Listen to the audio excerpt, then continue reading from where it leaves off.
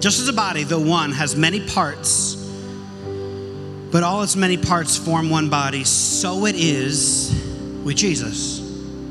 For we are all baptized by one Spirit, so as to form one body, whether Jew or Gentile, slave or free.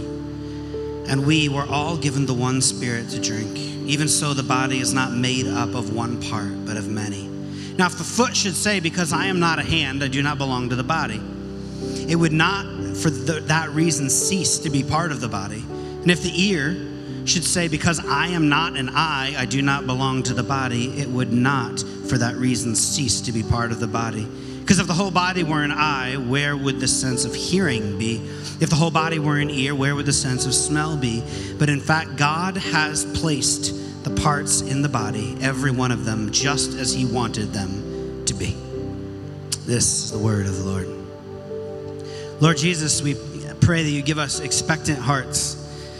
Lord, that you would give us hearts that are ready to hear what you have. Lord, I have some things prepared, God, but every time I've ever heard anyone open the Bible, whether in a Bible study, around a dinner table, in a sermon, Lord, I've never seen your word return void on hearts that are ready to receive it. So open us up. In Christ's name we pray. Amen. Amen. Amen. Welcome to church. Welcome to the beginning of a new week of church. My name is Andrew, one of the leaders here at Sanctuary. Welcome to August 4th Sunday, traditionally the lowest attended Sunday gathering in all of church, but easily the greatest Sunday that we ever have. Why not, right? You're all just too hot. I need some feedback today for no other reason other than I think it helps you engage. I think it's good for all of us. It's sort of like taking notes. So let's engage together as we go through the scriptures. My wife is an incredible woman. A lot of incredible qualities.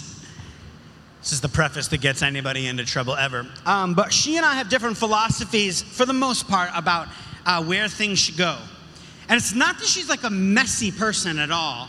You could probably make an argument I'm just as, if not more messy in a lot of ways. But I like everything to have a place. Everything has like a place. Like that goes there. And the more children we've had, so we have 3 children now. Yep, that's right. I just started taking medication for that. Kidding. Children are a blessing.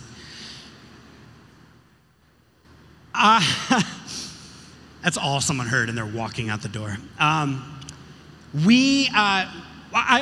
wanted, with every child, I've gotten more particular instead of less, which is actually antithetical to my mental health. I don't know what I'm talking about. Like, that ball goes there. That pretend telephone goes there. That kitchen set always needs to be put back in this way. The biggest thing, though, that's hard for me in terms of a place is like, when the night comes to the end, I want everything back in its place. So if it has to get taken out and moved around, like it all belongs somewhere. So I am, of all the things that create strong fellowship between my wife and I, is this fact that I don't leave things like half undone. Like, so if I start a project and I can't finish it, I'm definitely gonna put it away somewhere. I'm definitely gonna hide it somewhere. Corey is more of the mind of like, it's okay that it sits out there. This doesn't really bother me that much. It's not that big a deal. So she was building, came home with a dresser, an extra, like a half dresser that we wanted to put in our room. We don't have a lot of storage in our place. And so she comes home with the dresser and I'm looking at that thing. And for the first week and a half, the boxes sat in the living room, in the hallway. And I just thought, no, can we please put the boxes downstairs, and when you're ready to build it, we can bring it up. So already the boxes were difficult for me. And then I came home, and it was the day that I knew was gonna happen. I knew it was gonna happen, and sure enough, I came home, and the dresser was half built in the middle of our living room. It's going in our bedroom, but it's in the middle of the living room. She's like, I know. I just didn't have the chance to finish it. And it's hard to kind of get on her for it, because she's like doing this incredible service to our family. She's like putting together a dresser, right? She likes to throw back the card like, well, if you wanted it done so fast, you should have done it. I'm like, I didn't even want it the dresser. Sorry, we're working this out in counseling. So she builds this thing. So it's half done, there's no drawers, but it looks like the main skeleton is there. So when she's out for something or another, and I go on these like cleaning sprees, my dad did the same thing. I just all of a sudden see a bit of a mess, and I start to sprint around the house, putting everything back together. In fact, when I was on paternity leave, anybody on paternity leave, like it just rocks your whole world because you're home, and you're like, I'm not used to being home this much. And so I'm like, why can't stuff just get put away all the time? And I've become like such a bear. And like 2 weeks in, I'm like, oh, the reason why is because I would be spending every single minute tidying up every little thing. So I see this dresser, I got all this like, all right, I'm gonna go and do my like big cleanup thing. So I'm going around the house, picking up everything. And again, I don't need it to be like clean, like dusted. I just don't want clutter. I'd rather a stack of things in the corner so like there's enough free mental space in like the big living room. The dresser's in the middle of the living room. I see it there. I know where she wants it. I think the scaffolding, like the skeleton's strong enough. I don't even think to check it. So I go over and I go to like, all right, I'm just gonna pick it up. You know what? She's even gonna thank me for moving it. I go to lift it up. Pop, the whole top of the dresser comes ripping out. Like 3 other things hadn't been screwed in yet. It's like IKEA, so super high quality. And so I like rip the whole top off. And my wife comes home and it's like, you needed that to be back in place, didn't you? You had to do that, didn't you? And to which I responded as I was preparing this sermon. I didn't actually respond this way. But it's really nice as a husband when like 1 out of 1 billion times God actually sides with you. And I would like to humbly submit to you that God sides with me on this one. A place. But in fact, God is, I'm joking. Everyone's like, oh. Whipping out the Bible, pastor, to keep your, But in fact, God has placed the parts of the body, every one of them, just as he wanted them to be. God has placed us. However you want to make sense of God in control and what God is doing, there is a sense that within the body of Christ, we have been placed. We have a spot. We have a locality. And as we're in a series on rest, and we've been talking Sabbath, and we've been talking silence, and we've been talking solitude, and how do we slow down, it dawned on me, this was not like a prepared talk originally in the series, was that so much of our rest, learning the art of rest, learning about how we have the capacity to be able to slow down and to truly be still. Some of this has to do with acknowledging our limitations and owning our place. Anyone else feel that? Like just to me saying like, hey, you are where you are supposed to be. Hey, recognize that you have limitations. Now for some people, it just triggers like a fight like complex. Like there are no limits. I will break every ceiling. I will break through every chain, which is a great mentality to have, but I felt the need for a long time as followers of Jesus to push back a little bit, to go, actually, no, you can't. Actually, you come from the generation where everybody gets a trophy for everything, and everybody can do everything, and you know what? It's causing massive anxiety, and it's just objectively, statistically not true. We have a propensity now in our celebrity culture to compare ourselves to the 0.00001%, and that's how we gear what success is and whether we're making an impact. And it's creating unrest. It's creating unrest. It's not helping us to slow down and to be still. God has placed us. Placed in so many ways is about opportunity and it's about limits. So we can say we've been put in this place and have an opportunity to go forward. Well, that makes sense. We were people made in the image of God. We talked about this a couple weeks ago. As followers of Jesus, as Christians, we have an understanding of the world that we were made in the image of God. But in the same section, in the opening pages of the scripture, that are an origin story telling us about who we are and how we're wired. In the same place, we learn this. We learn that from dust we came and from dust we will return. Opportunity is as much about, limits and, place, Andrew. Place is as much about opportunity as it is about limits. We are not God. We are not omnipotent. We are not omnipresent. God has placed us, which means there are opportunities and limits that are either given from God or that God is going to use. Let's talk about a couple limits, because that's a great way to start a week. One, your family of origin. How many people feel limited by their family of origin? Your family, your country, your birth culture all gave you gifts and limits. Whether you had two parents, one parent, were adopted, we all enter adulthood with limits given to us by our family. Marital status, both marriage and singleness, are limits given by God. If you have children, the number of children you have is a sort of limit. Can I get an amen from the parents in the room? Your intellectual capacity. None of us are brilliant in every sphere of influence, or most of us. All of us have limitations on our ability to memorize and to remember. Some of us were given extraordinary intellect, and still it has its ceiling. Some of us may feel resentful the fact that we don't, that we've struggled through every moment of schooling. We've struggled through every moment of comprehension. Our wealth, we have a limited amount of resources. Our resources are not ever expanding. Our raw material, God has given you a certain personality and a temperament, like something that makes you your unique self. Some of you are just so awkward, right? I always love doing this. Like, any awkward people in the room? Just when people name it, like, I am awkward. If I were to align with social norms, which I don't, so I'm not awkward anymore. Everyone's unique, right? Some of us just are like, we know this about ourselves. If we're self-aware enough, yeah, I'm a little introverted. Yeah, I'm a little extra. Yeah, I'm a little like fill in the blocks. Like, we all have our quirks, all the raw material that we're working with. This is like, there are gifts there and there are limits there. Your time is the big one. You only have so much time.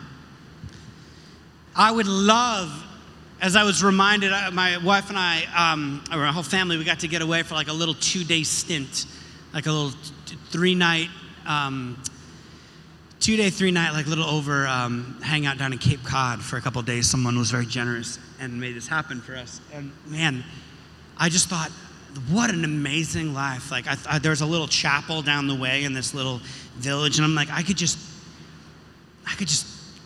take care of some of the folks in this retirement community and take it easy, go slow, sailing, like live in Cape Cod for a season. And then it made me start thinking of Italy for some reason.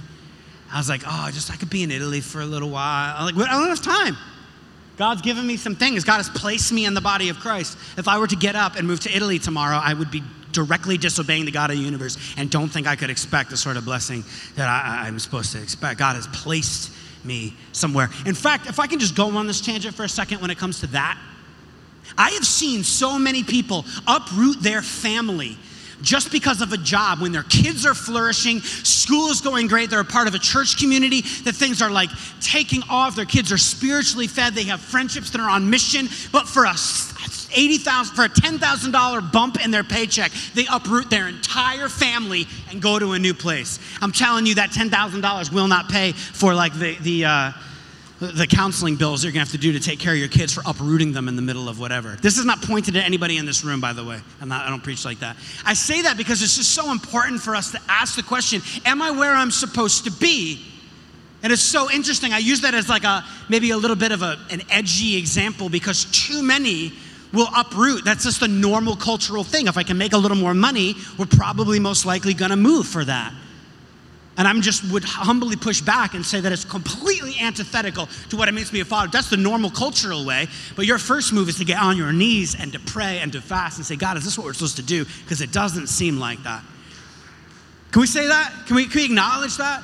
I want to tell a story, but I'm going to resist. The short version of it is just a buddy of mine who said, no, I'm going to turn down a $40,000 bump in my salary and climbing the corporate ladder, because what was thriving for my family spiritually and missionally and what God was doing in my heart meant that I needed to stay here. And the blessing that came, I know this doesn't always happen, and you know me, I'm not some health and wealth preacher, but good Lord, he ended up with a massive shift in jobs that happened locally and is now making way more than he was before. And I believe part of that in this situation because he was faithful. But I digress. This passage, though, reminds us that of a couple things. If we were to go on reading here in 1 Corinthians 12, not only has God placed everybody in a particular way within the body of Christ, but he begins to talk about the different gifts. The eye cannot say to the hand, I don't need you, and the head cannot say to the feet, I don't need you. On the contrary, those parts of the body that seem to be weaker and indispensable, and parts that we think are less honorable, we treat with special honor. And the parts that are unpresentable are treated with special modesty, while our presentable parts need no special treatment. But God has put the body together, giving greater honor to the parts that lacked it, so that there should be no division in the body, but that its parts should have equal concern for each other. If one part suffers, every part suffers with it. If one part is honored, every part rejoices with it. See, for many of us, we're in a place that we don't want to be, or we're in a place where we're trying to get to another place. Within the body of Christ and within even our life circumstances, there are restrictions and there are these limitations, and our constant bumping against them instead of going, what sort of honor would become of me? What sort of blessing might come upon me if I were to own my place? What might God do in the quiet places? This passage is saying the unseen parts are important. The things that don't feel seen by everybody else. I mean, right, if it's not on an Instagram story, did it happen? If it's not on an Instagram story, did it happen? Like, we live in a culture where we're constantly acting like celebrities. I do the same thing. I love to share. Hopefully it's out of a healthy place. I'm like, I love letting my friends know. Like, here's what's going on, and how cute is this, and it's sharing my joy. But if I don't stop and fast for long periods of time, I don't know if you're like me, you end up getting sucked into this. And we try to make even the most simple things, we try to push into some sort of celebrity status and place instead of acknowledging the quiet place that they're in and allowing God to do something with it.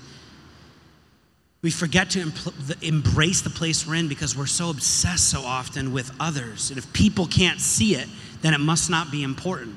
If people can't see it, it must not be important. If I can't broadcast it, if I can't share it, then it must not be important.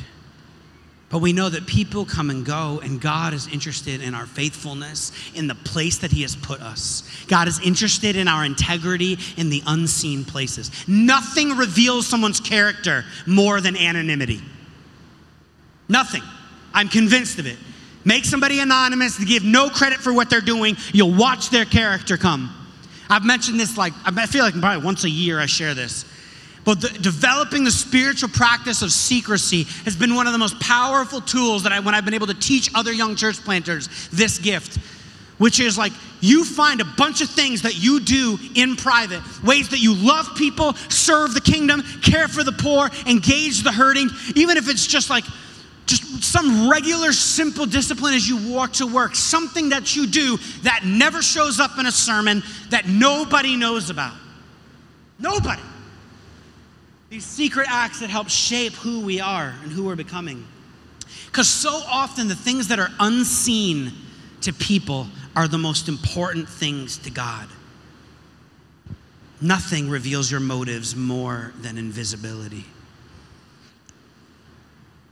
To embrace the place that God's put you in. To actually do this, to realize that those small, simple acts throughout the day, those small, simple acts in anonymity, that you're giving, your piano playing, your greeting at the door, your changing of diapers, your simple tasks of when you had a chance to lack integrity and cut corners at work, you didn't. These small moments, these seemingly small and unseen prayers, my gosh, these are the things that shape us, help us fall into alignment, because it's not just us against the world. We are a part of a body, and we need you to be you. We need you to be where you're at. We need some rock star parents. We need some rock star stay-at-home kid parents. We need some rock star students. We need people, when I say rock star, who are just faithful in the thing God's called them to and are flourishing so they can help all the other people who are in that spot continue to flourish and grow in love and are aligned properly in the kingdom of God. We so often, you can clap for that, that's not me. We chase position. We so often find ourselves chasing position. And we end up sacrificing our destiny on the altar of a brand new position. So many Christians leave blessing and the place God has set for them. So much of life is just showing up like with all of yourself in the place that God has put you. We know that a Christian calling to be a follower of Jesus and a part of a church is bigger than your vocation. We find our place in the house of God. And so when we actually see ourselves as part of this thing that God is doing in the world, I found this so moving and helpful over the years. Every act of kindness and joy and forgiveness and blessing and love and prayer are actually, they go on in God's good world. And Peter says they speed the coming of the kingdom. They participate in the life of the kingdom. I don't want to be simplistic with this, and I don't want to trivialize the brokenness of what just happened, obviously, in Dayton and in El Paso. But there's a discussion that we have over here about gun control, and there's all sorts of discussions about education and about our political context and what's happening around the world. And I just go like, do we know the folks that are prone to, right? We know a lot more about the killer in El Paso. He was at least virtue signaling a white supremacist. He was like the Ku Klux Klan. He was dialed into all of this, this really destructive culture that has sort of had a resurgence as of late. Like, who are the people in his neighborhood? Was there a neighbor who knew the way of Jesus, who knew that family? Like, was there a faithful community around them? What sort of loneliness and hurt and pain and ostracization did that person experience? Like, I often ask the question, like, who buried something? Who buried a gift? Who buried or tried to avoid the place that they were at? I don't know the backstory. But I think about these kinds of things, and I feel like I could go down a whole, like, we could hypothesize all sorts of different instances of across the world of how it's those simple acts. It was that one teacher, it was that one mentor, it was that one loved one, it was that one brother, it was that one sister who was faithful in their place and faithful in their place. And I think so often the church is so anemic and the church is so powerless because people haven't owned where they are and leaning into their station.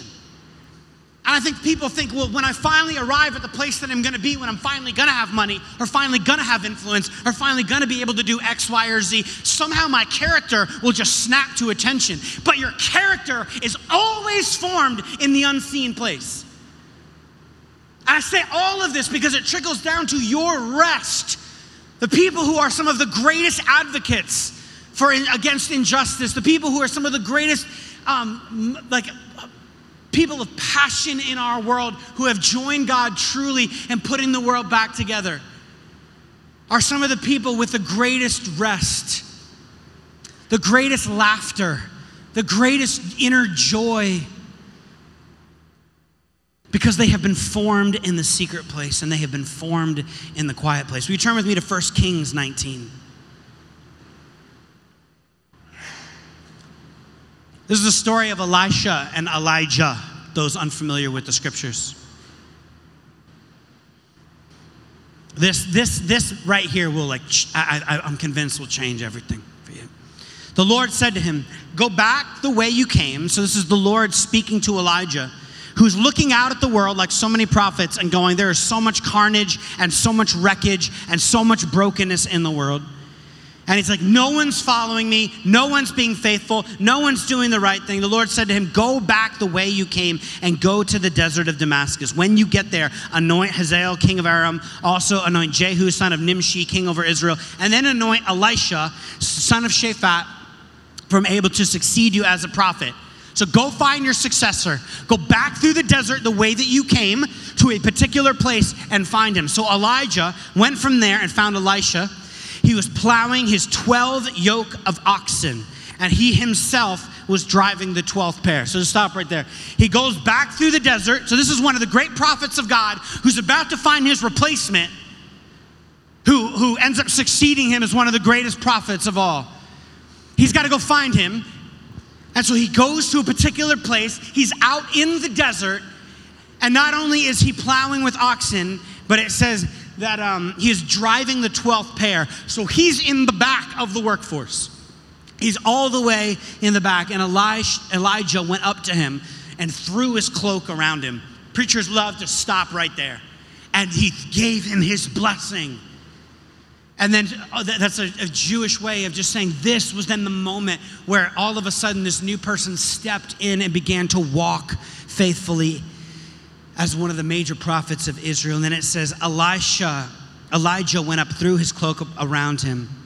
Elisha then left his oxen and ran after Elijah. He was in the back. He was in the parking lot. He was home.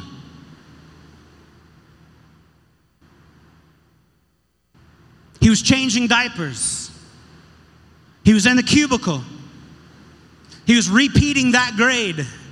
He was in that class. He stays in his place. He stays in his place there in the desert. And he is faithful. He is in the back of the back. He is with the oxen. Imagine if all he saw in that season of life was oxen. Imagine if all you saw were your limitations and not what God wanted to do through you and in you in that season and in that place. And it's because he was in that place that God found him and God moved him. God moves him to a new station. So much about life is just staying in your station. How many marriages would be saved if we just stayed with it? That's the trick. You want to know the initial trick? The very difficult but very simple advice for every marriage? Stay in it. As best as you are able, stay in it. Stay with it. I'm going to keep discipling those kids. I'm going to keep working at this hard place. I'm going to reframe the way I'm seeing coming home I keep going back to kids. Clearly, this is where I'm at in life right now. As soon as I bump up against these limitations and this hardship, I'm going to keep showing up. This is where I find myself. It doesn't mean when you find yourself in places of being oppressed or in places of hardship that you don't try to change your station. Please don't get it twisted. But this is absolutely a recognition that God will open the doors. And I've never been able to preach a message like that until recently, when I have seen it time and again. If you want to find your place and if you want to push yourself into that location, please know that you're kind of on your own. You will burn out and you will not master the art of rest in that place because God didn't put you there, you put you there. It's like on you to do the extra hard work. We make it more difficult for ourselves when we don't own. Look, this is where I'm at and these are the limitations that I have. What does it mean to thrive? Lord, into that place. I got so excited the mic turned off.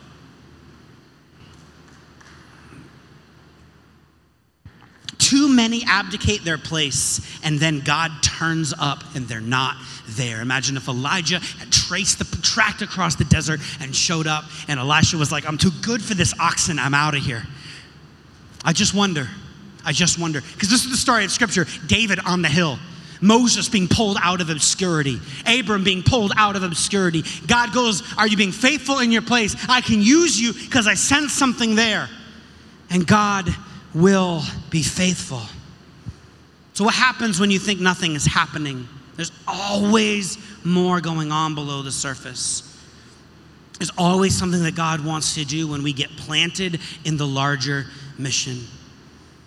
What God wants to do in you. We have to pay attention to this so that God can do through you what he is supposed to do, what he wants to do. And so embracing limits is about embracing blessing. Embracing limits is about embracing rest. Embracing limits is what we see John do. John the Baptist models this so wonderfully for us. There are these crowds that are forming, following John the Baptist. They're switching their allegiances from John to Jesus. John knew this. This is what he was given. He was supposed to set things up for Jesus as he began his ministry. And so they began leaving John to follow Jesus. And some of John's followers were upset about this dramatic turn of events. And they complained to him. It says in John 3:26, everyone's going to him.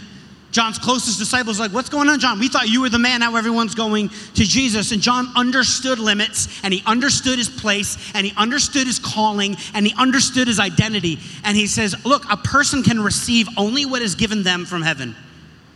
He was able to say, I accept my limits, I accept my humanity, I accept my declining popularity. We must increase, he must decrease. Be faithful.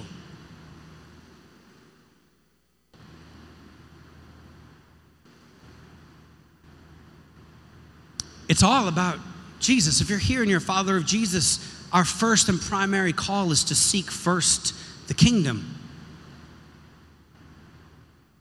And so when we're seeking first the kingdom, and even the smallest and seemingly most insignificant places, we are part of the greatest thing that exists in the world.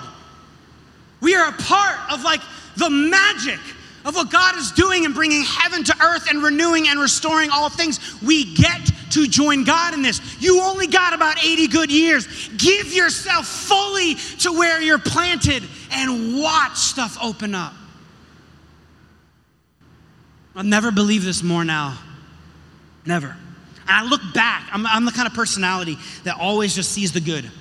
I'm just ready to move on to the next thing. Where's the next wonder? Where's the next joy? Where's the next pleasure? Where's the next good thing? I don't do a good job like slowing down and reflecting. I've had to build this rhythm into my life. And I will tell you that looking back then on when I'm at this church down in East Greenwich, 25 minutes south of here, not wanting anything to do with vocational ministry, but being called to start a worship service, because that's a thing. Me and a bunch of buddies playing like songs all night, reading Flannery O'Connor and a couple Psalms, then going out for a beer after.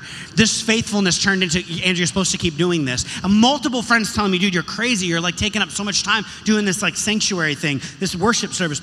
Why are you doing this? I'm learning how to teach. I'm thinking about going back to seminary. All this time going, I'm definitely not going to start a church. And it wasn't as like in vogue a thing at the time anyway. I had no vision of what that could be. I just knew I was supposed to do this. And I look back and I go, for all the stories I could tell you of my unfaithfulness, never in a million years did I think there would be 3 neighborhood congregations and a church movement happening in the city. Never did I think about I would have some sort of influence to share in one of the most, arguably the most post-Christian city in all of America. We are seeing people come to Christ. Never did I think I could be a part of something like that when I had no seminary degree, no aspirations for vocational ministry. No, one of the very few faithful things I ever did in my life was to stay planted and go, God, you called me to this, definitely not moving.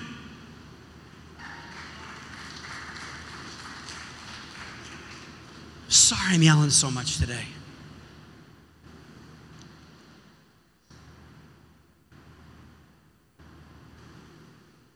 I'm so passionate about that one verse because it's everything. Seek first the kingdom. God will build a church. Seek first the kingdom. God will build your career. Seek first the kingdom. God will create an unbelievably flourishing family. This isn't about removing hardship or things won't be difficult or you're not allowed to mourn or just look at the bright side. Like, it's none of that. Hopefully most of you know me well enough to know it's none of that. But it is so much about embracing where we are, embracing the place that God has put us right now. We can keep an eye on the next thing, but if you can't be faithful with what God gave you, and if you can't be faithful in the private places, like 20-somethings in the room, if you can't be faithful in anonymity, if you can't be faithful when there's no light on you, it will be a wreck when the light comes on you. If the light on you, the spotlight on you is bigger and brighter than the light of God in you, it will be disastrous. Just look at basically every celebrity story ever. And now roll that back to that next step in your career. Roll that back to the next step in the things you've wanted to give yourself to. and go, okay, God, this is my station. I got 3 little girls at home. Am I bringing the same creativity and love and joy and discipleship home to them? This is my place. There are limitations on what I can do. I cannot go and hang like I used to be able to hang. I can't take as many meetings as I used to be able to take. I lead relationally. I can't lead that way anymore. There are limits, and I mourn them, and it's hard.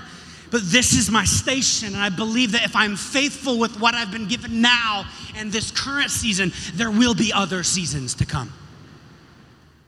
Whew. Okay, I'm going way too long. One last thing, just practically, how do we get there? How do we get there? You heard me say this in the beginning. I preached this a couple years ago. The temptation in the garden is that you will be like God. You will be omnipresent. You'll be everywhere. You'll be the line that a mentor said to me is, Andrew, you are a quivering pile of availability. Stop being available to everybody. You are a wreck because you are available to everyone. You can't be omnipresent. You can't be omnipotent. You can't be all powerful. I can fix you. I can fix me. I got that. No, I can't be omniscient. I can't know it all. These are the things that God is like. He's omnipresent, he's omnipotent, he's omniscient. You're not those things. This is a root temptation. We try to be God and we end up killing ourselves. We can't do it. We need to know our identity and our calling and our limitations. We need to know who we are and why we're here and what we're up to. And so rest. Rest for me, for the first time in a ministry setting, like big capital R rest, came when I reminded myself of the words of John the Baptist, when he just says, as people come to him going, are you the one that is to come? Are you the one that we're all rallying around? And John the Baptist goes, I am not the Messiah. I am not the Messiah. I am not the Messiah. Anyone else have a slight Messiah complex and need that this morning? No, you're all good. Humble as pie. I am not. I needed to hear it. I have limits. I've got gifts. I'm made in the image of God. I got all sorts of gifts. I can't be everything to everyone all the time. This is my station. God, what do you want for me to do here? And it starts with asking. It starts with embracing and asking the Lord. You are not building your career. You are not building some up and to the right plan. We are here. If you're a follower of Jesus, if you're not a follower of Jesus, it's going to sound insane. But we are here to serve the resurrected Jesus. Amen. Can I get amen for that? We're here, if you're a Christian, you are here for one reason only. That's it. Not to build your brand, not to build your whatever, but to serve the resurrected Jesus. And guess what? He's got some opinions on what you're to do, and he puts you in a place. And we need you for this church and for the church at large to not be an anemic, unempowered mess, but to be a vibrant, powerful movement in the world for everyone to be where they are and in their station and allow God to open doors and God to move people. And the rest that it will produce, I want to guarantee you, like a car salesman, it will produce such rest in your heart and in your soul. It's about Jesus. He's the head of the body, the church, it says. We're the body, he's the head. Our job is to lift up He's the head of the body, the church. He's the beginning and the firstborn from among the dead, so that in everything he might have supremacy. Don't let anyone who delights in false humility disqualify you. Such a person also goes into great detail about what they've seen. They're puffed up with idle notions by their unspiritual mind. They've lost connection to the head, from whom the whole body supported and held together by its ligaments and sinews, grows as God causes it to grow. We're here to serve the church in our place. And so this just speaks to it. Anyone who's just trying to jockey for their position or be clever or move beyond that, they're not connected into the body. We need moms, and we need husbands, and we need students, and we need janitors and plumbers, and we need people with speaking gifts and musicians, and we need everybody in their place to exalt the head that is Jesus. Lord Jesus Christ, our King.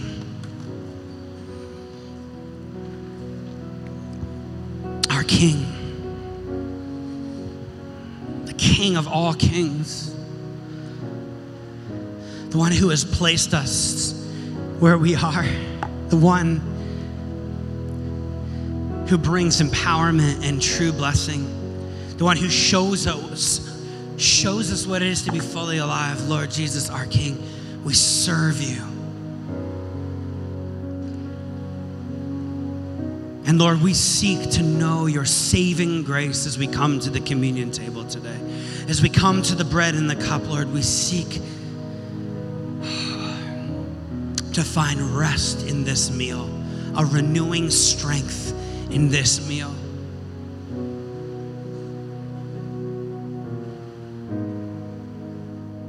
Would we experience, Lord, your humility of laying down your life for us? Will we experience your power and strength and kingship, Lord, as we take the bread and dip it in the cup and are reminded of your body broken and your blood poured out for us, Lord.